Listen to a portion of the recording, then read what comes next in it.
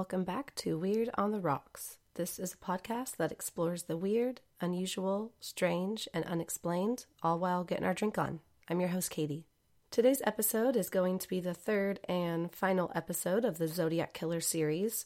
So far, I have covered the Zodiac victims, David Faraday, Betty Lou Jensen, Darlene Ferrin, Cecilia Shepard, and Paul Stine, as well as the many letters he sent in to the police and the media. Today, I'm going to conclude everything with a discussion of the different suspects that have emerged over the years. If you have not listened to the first two episodes, please go back and do so that this episode is in context for you. The true identity of the Zodiac has still never been confirmed, but just last year, the Vallejo Police Department reopened the Zodiac case, and there are talks of them using genealogy sites such as 23andMe and Ancestry.com to collect information, just like they did in the Golden State Killer case. So I'm really hopeful that something may give, and even though the real Zodiac might be dead at this point, maybe we can have some answers and get some closure on this case, especially for the families of the victims. A lot of armchair detectives online have a feeling like something big is going to happen soon in regards to this case. The suspects I'm going to discuss today are only a few of many. After spending a lot of time on this case, I have found even more suspects that have been mentioned online, but today I'm going to stick to the names that came up the most in my research.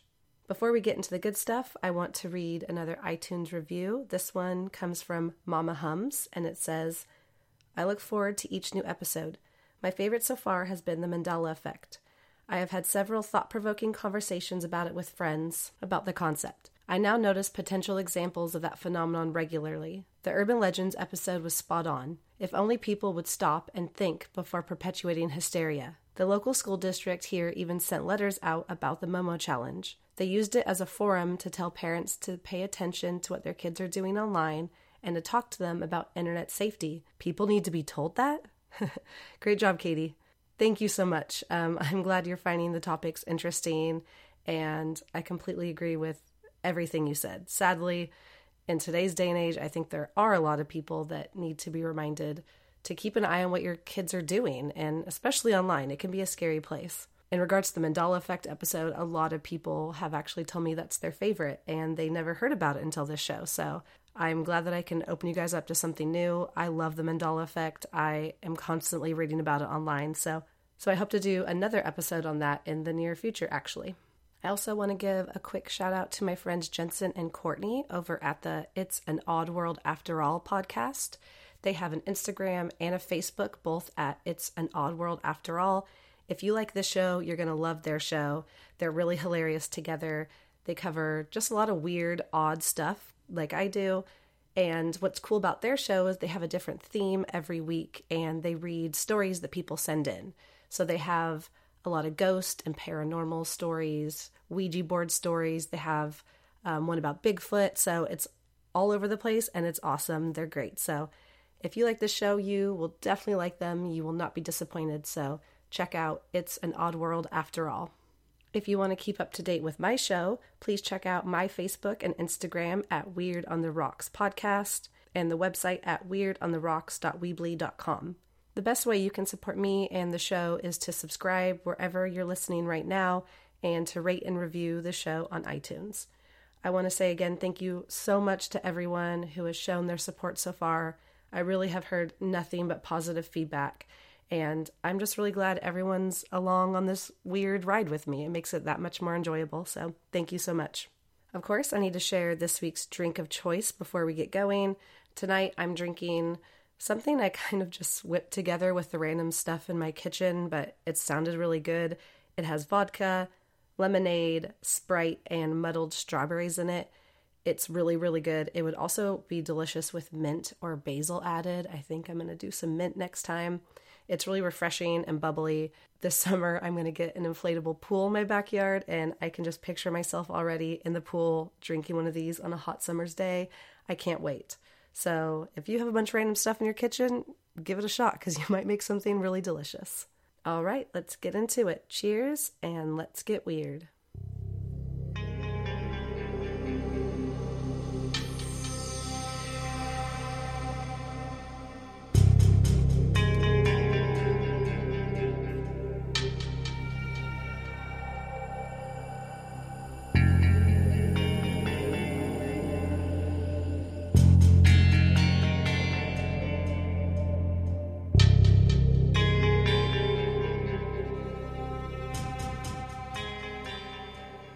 So the most well-known suspect in the Zodiac case is a man named Arthur Lee Allen. Allen was born in Hawaii in 1933, which made him in his early 30s when the Zodiac killings began.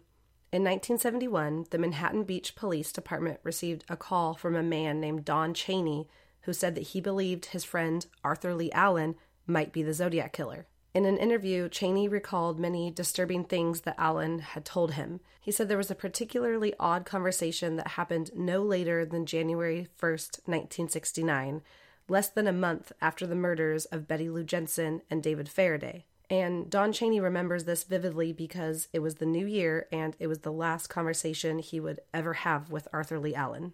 Chaney says the two men were on a day hunting trip when Allen confided to him that he wanted to kill people and use the alias Zodiac, which would have been before the killer first referred to himself by that name to the media. He also told Chaney that he planned on taping a flashlight to the end of a gun to see better, and that he wanted to shoot out the tires of a school bus and shoot the kids as they came out. Also that he wanted to write and call the police to taunt them, and that he would sign his name with a cross-circle symbol. During this conversation, Allen also referenced the book The Most Dangerous Game, a book that the Zodiac would later quote in a letter. Chaney reported this to the police, who subsequently obtained the first of many search warrants of a trailer Allen owned in Santa Rosa, California, about an hour north of San Francisco in the North Bay area. The search of his trailer came up empty-handed, but the Santa Rosa police revealed that they simultaneously had Allen as a suspect in another batch of murders referred to as the Santa Rosa hitchhiker murders that targeted young college-aged women, although they never stated why Allen was a suspect. But when police mapped out the locations of where the young women's bodies had been found in the hitchhiker murders, it created a large circle, and Allen's trailer park was right in the middle. These details wouldn't be the only circumstantial evidence that would point towards Arthur Lee Allen as the Zodiac. In fact, he had a tie to almost every single one of the murders. In 1957, Allen enlisted in the Navy, but he was discharged in 1958. Many officials believed the Zodiac had military experience, and the boot print found at the Lake Berryessa crime scene was that of a military-grade boot.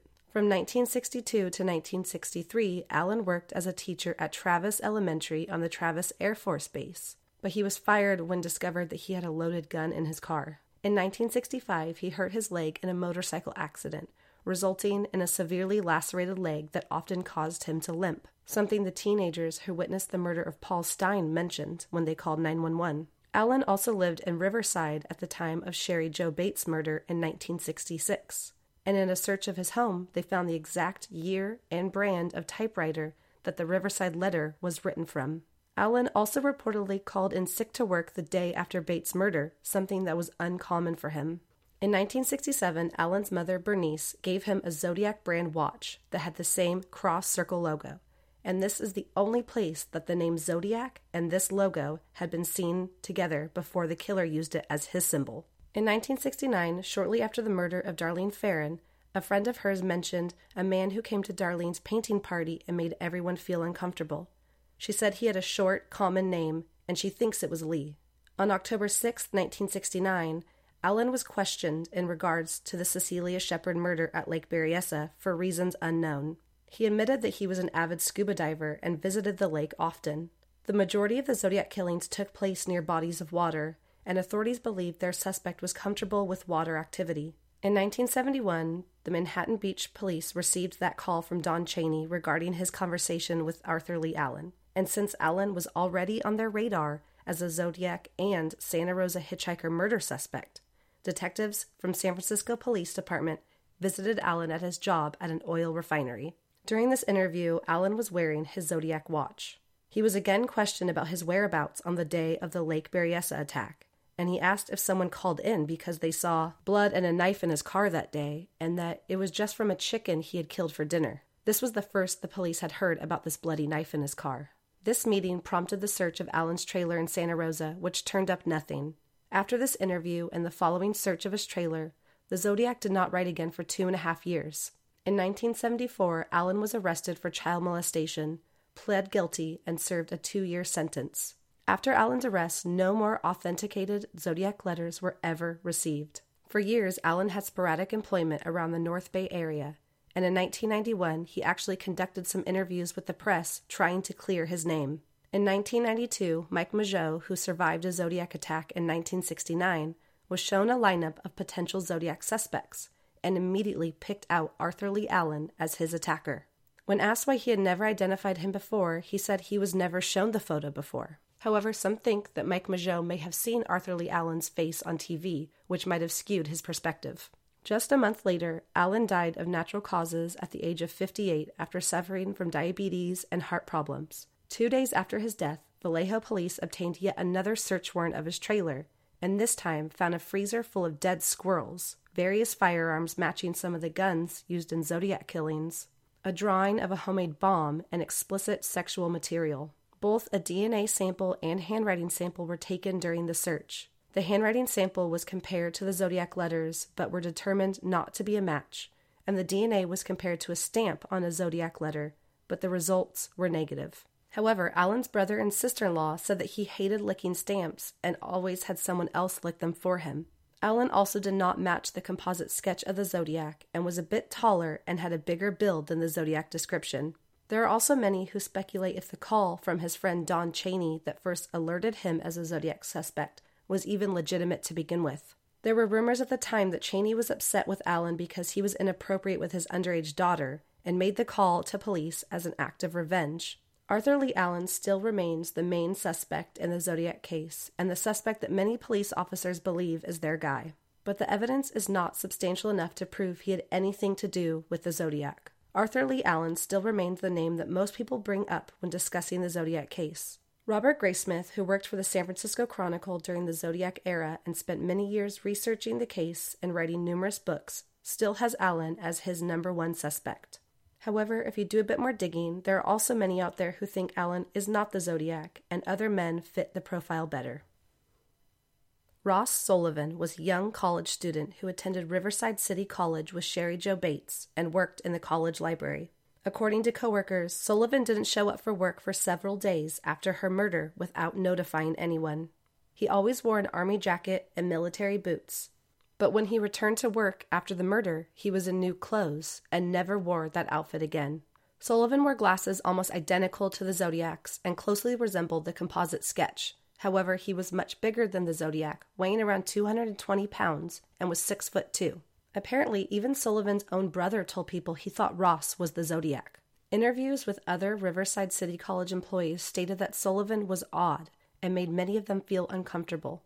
His handwriting was never professionally reviewed, but samples shown online closely resembles samples from the Zodiac, including misspellings of the same words. He was also an English major and took several classes on cryptology, as well as writing a paper about how to use different handwriting. Shortly after the Bates murder in Riverside, Sullivan moved further up north to the Santa Cruz area, where he had several stints in mental hospitals for bipolar disorder and schizophrenia.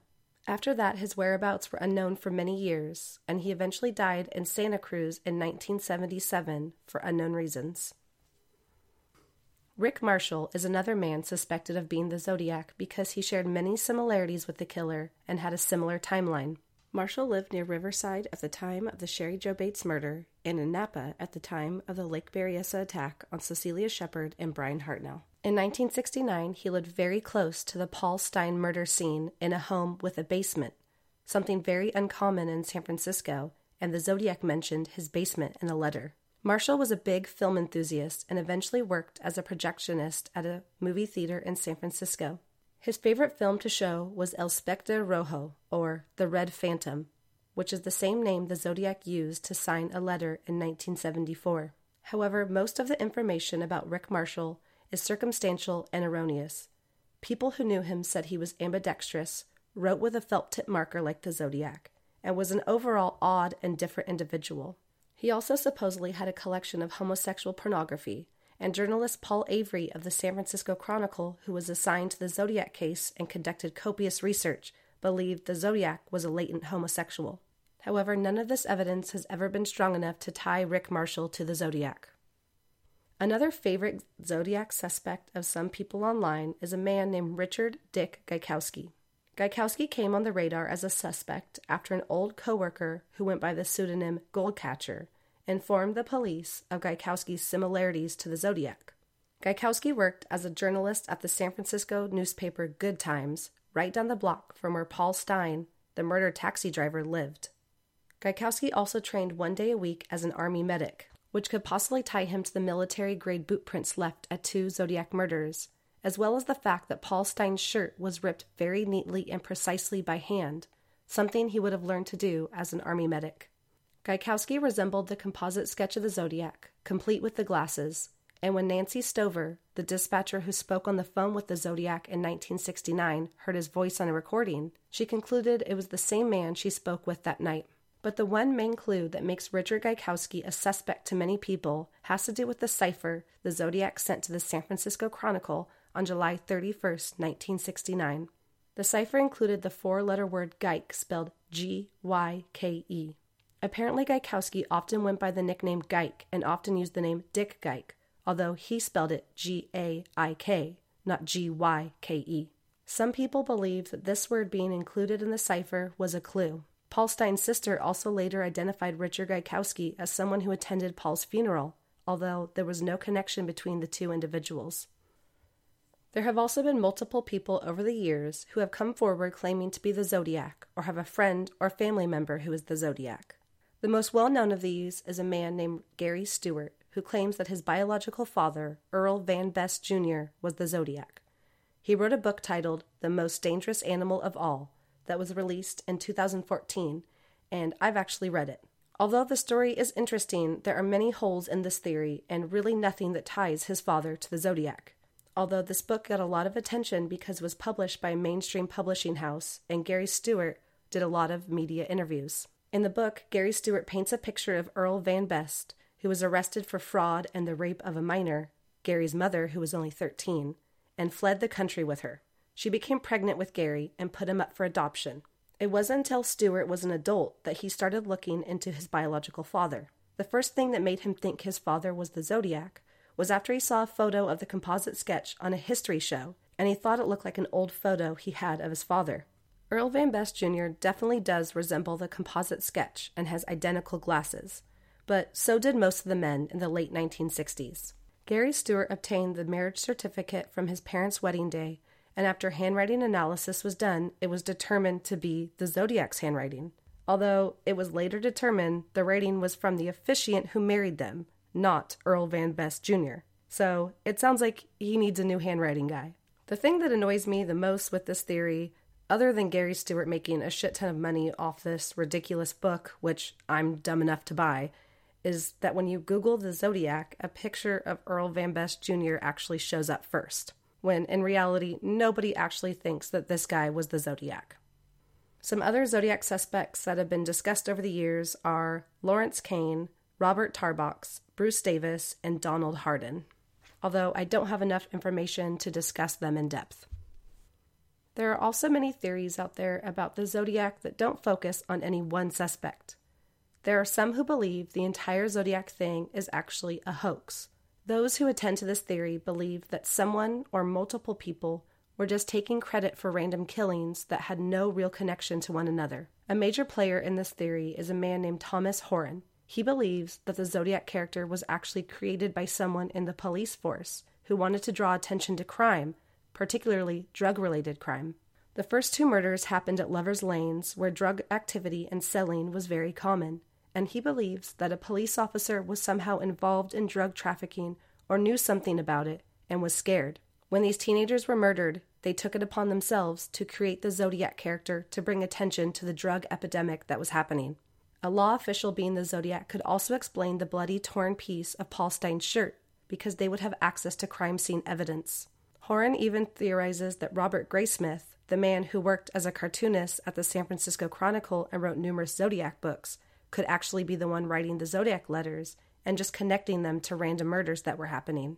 Some also believe that there was not just one Zodiac, but several people working together. One person would do the killing, another would write the letters, and another would make the phone calls. This would make it harder to pinpoint one person. I have even found discussion of the Zodiac being a group of prison inmates. During the attack on Cecelia Shepard and Brian Hartnell at Lake Berryessa, the Zodiac mentioned that he escaped from prison in Deer Lodge, Montana, and needed to flee to Mexico with their car. There is speculation that several inmates or ex-inmates from this prison were working together and carrying out different parts of the plan. It has also been suggested that the Zodiac may indeed be one man, but someone who suffers with multiple personality disorder. The Zodiac never stuck to a consistent MO and had several different writing styles and tones in his letters throughout the years. Many individuals who have multiple personality disorder talk, write, and behave differently depending on which personality is currently inhibiting their psyche. However, many believe that all these crazy theories are far-fetched and that the more simple of an answer, the more believable.